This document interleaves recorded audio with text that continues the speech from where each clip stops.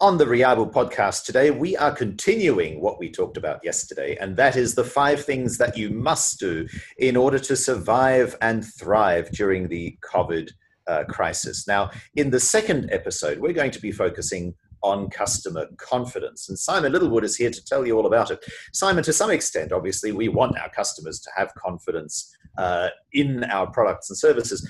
But if you are a supplier to a customer, how should your relationship change now as a result of the COVID issue? Well, if you're prepared to make some fundamental changes, now is a very good time, because a lot of companies, terrified that they're not going to be paid, under enormous cash flow pressure, are likely to start getting more aggressive with customers than they were in the past. And this is absolutely the wrong way to go. So the way to change this relationship is to get closer to the top 20% of your customers. Why? Because they will deliver 80% of future economic value. To change the way that you serve them, so that instead of only having touch points with them when you need something, in other words, I phoned you to ask about the next order, I phoned you to ask why you haven't paid our invoice, you flip that conversation, and your conversations with them are primarily about, did you get what you want? How can we improve it? How did we do? And you have that conversation much earlier on in the relationship, and you end each conversation with a commitment to do something specific, and you build confidence. Given the situation that many companies find themselves in at the moment due to the virus, you should add an extra element of concern. So you should ask specifically how they're doing and try and understand what their challenges are. Because if you're able to offer practical support and solutions, and there are a range of things that you can do, you'll be surprised, to help customers, this will establish a lasting relationship because they will be very grateful. Yeah. How do you do that in this current time, Simon? When you have the social distancing, safe distancing requirements, you can't just drop by for a coffee anymore. But scheduling a call to have that conversation that you just talked about also seems a little bit over the top, doesn't it? Well, they're feeling a bit lonely too. I would have in the past advocated a call. Now I would suggest giving serious thought to using something like Zoom, particularly if their other suppliers aren't doing it. Yeah. Look them in the eye, ask them how they're doing, get them to talk about what their challenges are, and then as a friend and supporter, work very hard to give them specific solutions to those challenges, whatever they may be. And you'll be surprised how many things you can come up with your sales team and the rest of your team. So this is in regard to those top accounts who represent your future growth, because you're going to want to still be friends with them at the end of the virus.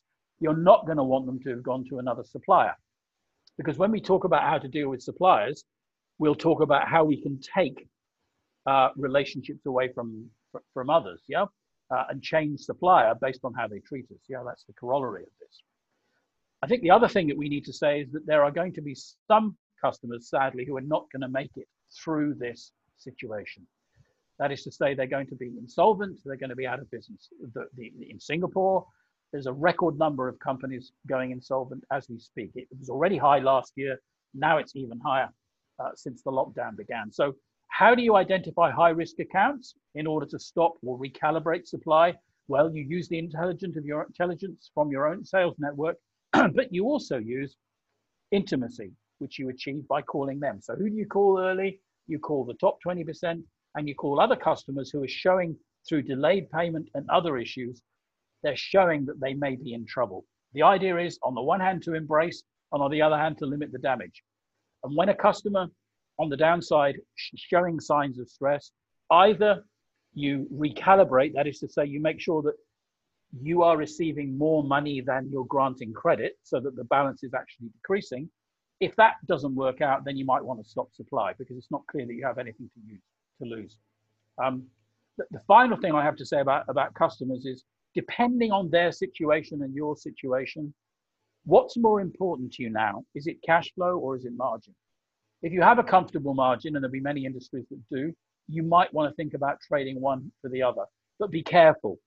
Don't give away margin in order to continue being paid late. If you're going to give away margin, think about implementing proactive service so you get closer to those key customers, so that you create intimacy and you ensure that whatever commitment they make to you is actually discharged. Yeah. So that's how you get closer to customers. We also advocate something called the virtuous revenue cycle, which sets out all the steps that you need to implement internally to put your customer relationships on a new footing.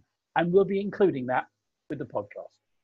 Simon, just in relation to the conversations you have with your customers, let's say the customer in this nice, friendly conversation that you're planning to have with them lets on, or you get the sense that they're running out of cash. What if they ask you for a discount on previously provided invoices? Should you say yes?